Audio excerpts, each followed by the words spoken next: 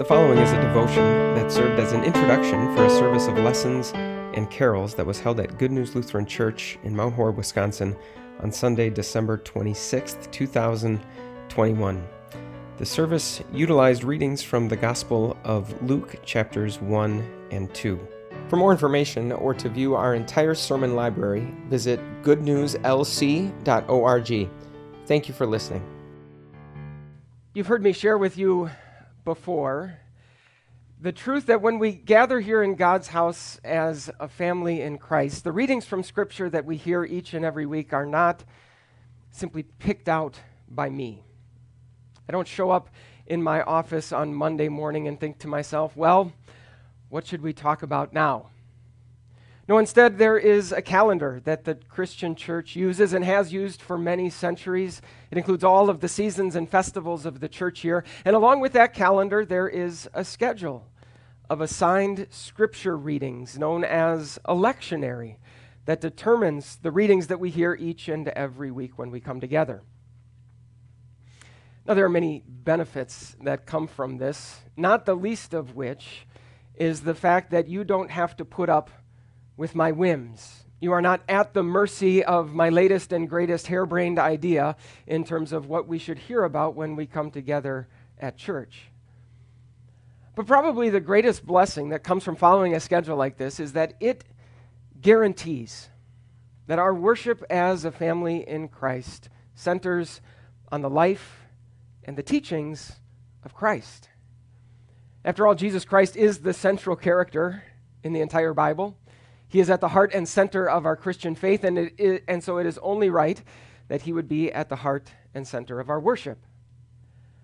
Now, the story of Jesus' life, his actions, his teachings, that story is told to us in what we call the four Gospels, the first four books of the New Testament, known as Matthew, Mark, Luke, and John.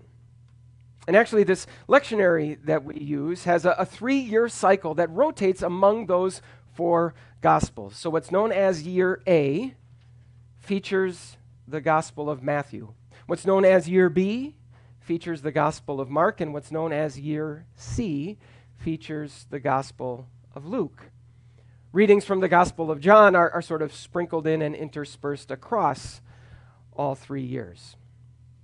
Now, as we think about those four different books that tell the story of Jesus' life, one mistake that we could make when we think about them is if we were to view them as nothing more than Wikipedia articles about the life and the teachings of Jesus, as if their purpose is nothing more than to tell us about the dry, bare facts of what Jesus did and what Jesus said. Here's what happened on one day, and then here's what happened the next day, and on it goes.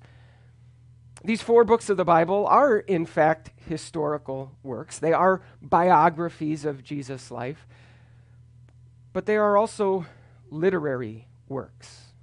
They are also theological works. In other words, each one of them has its own artistic elements and beauty. Each one of them has a very specific audience and a very specific purpose for which it was written. In other words, the four writers of these books and the Holy Spirit who inspired each one of them don't want us simply to know what happened in Jesus' life. They want us to know certain truths that are based on the events of Jesus' life. So that's why, for example, when you read different Gospels, the events aren't always found in exactly the same order. It's also why when you see 2 or even 3 different Gospels talking about the same event, the details aren't always exactly the same. So, for example, when it comes to the gospel according to St. Matthew, Matthew wrote to a Jewish audience. And so he began his gospel with a genealogy, the Jewish ancestry of Jesus. And then after that, he told about the birth of Jesus, not from the perspective of Mary, like we maybe would expect, but from the perspective of his earthly father, Joseph. And in that account, Matthew wrote this: all this took place to fulfill what the Lord had said through the prophet, the virgin will conceive and give birth to a son, and they will call him Emmanuel, which means God with us. Fast forward 28 chapters to the very end of Matthew's gospel, and the very last words on Jesus' lips are when he said, "Surely I will be with you always to the very end of the age." From the first verse to the last, Matthew wants us to know that Jesus is Emmanuel. Jesus is God with us. Mark, in contrast, wrote to a Gentile audience. In fact, most scholars believe he wrote to Gentile Christians who were living in Rome. Mark announces the purpose of his gospel right in the very first verse with a heading. It goes like this. Mark writes, "The beginning of the good news about Jesus the Messiah, the Son of God." So Mark wanted those Christians living in Rome to believe that Jesus of Nazareth was the Son of God, and that everything that was done by him was good news for us. But Mark didn't simply want his Gentile readers to take his word for it. No, as Mark wrote about Jesus' crucifixion, he wrote this: "When the centurion who stood there in front of Jesus saw how he died, he said, 'Surely this man was the Son of God.'" Testimony from a Roman commander in the army certainly would have carried a lot of weight for those Christians living in Rome. John, on the other hand, waits till the very end of his gospel to tell us his reason for writing. After Jesus had risen from the dead and appeared to his disciples, John wrote this: "Jesus performed many other signs in the presence of his disciples, which are not recorded in this book, but these are written that you may believe that Jesus is the Messiah, the Son of God, and that by believing you may have life in his name." So John doesn't simply want us to know that Jesus is, yes, the Son of God, yes, the promised Messiah. He also wants us to know that by believing in him, we have life. Well, what about the one I haven't mentioned yet? What about Luke? You're going to be hearing a lot from the gospel according to Luke this coming year because of that 3-year cycle that I mentioned before. Year C, the one that features Luke, is the one that we just began with the first Sunday in Advent a couple of weeks ago. That's part of the reason why I thought it would be a good idea this morning for us to hear the story of Jesus' birth from the Gospel of Luke. So what was Luke's purpose in writing? Well, as you're going to hear in just a minute, he is going to tell us in the very first verse. He addresses his book to a man by the name of Theophilus, and he says that his entire reason for writing is so that Theophilus would know with certainty, so that Theophilus would have certainty about the things he had been told about Jesus. That word that's translated certainty has the picture of security against falling, security against stumbling. So if you lean on something, if you rely on something, if you depend on something, it will not let you down. Picture a chair that you would sit down in, that you would put all of your weight on. Certainty means that you are confident that that chair is not going to collapse and leave you lying on your back. So just like Matthew and Mark and John, Luke wants us to know Jesus is the Son of God. He's the promised Messiah. He's our Savior. But specifically, he wants us to have certainty about those things. Now, is that even possible?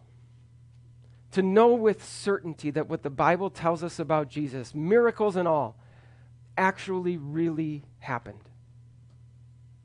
For starters, it's maybe worth pointing out that we live a lot of our lives and we make a lot of big and important decisions in life with relative certainty, but not absolute 100% certainty.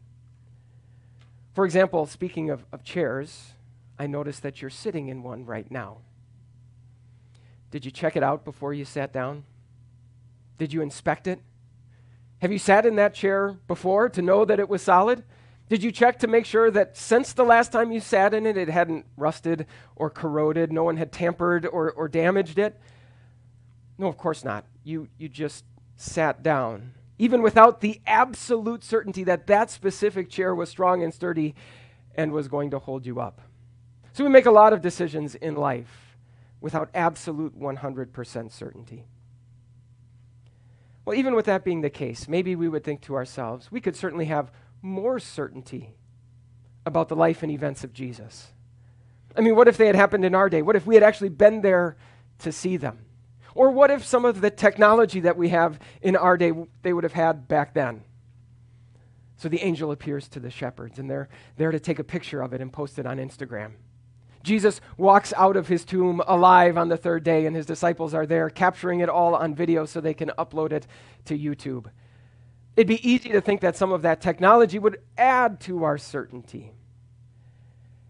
And of course, we also live in a world where video can very easily be altered and manipulated, where entire conversations can be created using artificial intelligence, where things like deep fake videos exist and are very convincing.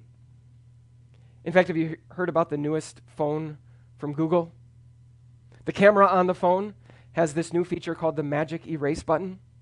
So you capture that picture-perfect moment on camera, only unfortunately there's a couple people standing in the background that you don't exactly want to be there. Well, through the magic of technology, you can just have those people erased. And the software will figure out what the background would have looked like had they not been there. So technology can just as easily take away our certainty as it can add to it. And so instead, in just a few minutes, you're going to hear some of the tools that Luke uses to establish certainty instead. Tools that have long been used and I would say are even more reliable than a video camera. You're going to hear about the investigation he did, about the eyewitness testimony he had and sought out. As I mentioned last week, a lot of people believe Jesus' mother Mary was one of the people that Luke talked to. You're going to hear Luke talk about the real people and the real events that were taking place in history at the very same time, the real history that even sources outside of the Bible establish. The story of Jesus' life did not take place long, long ago in a land far, far away. It is not a fairy tale. It took place in real history, and as Luke mentions it, he's essentially inviting people who are fully capable of doing this, to fact-check him, to go and investigate and make sure that what Luke is talking about actually happened.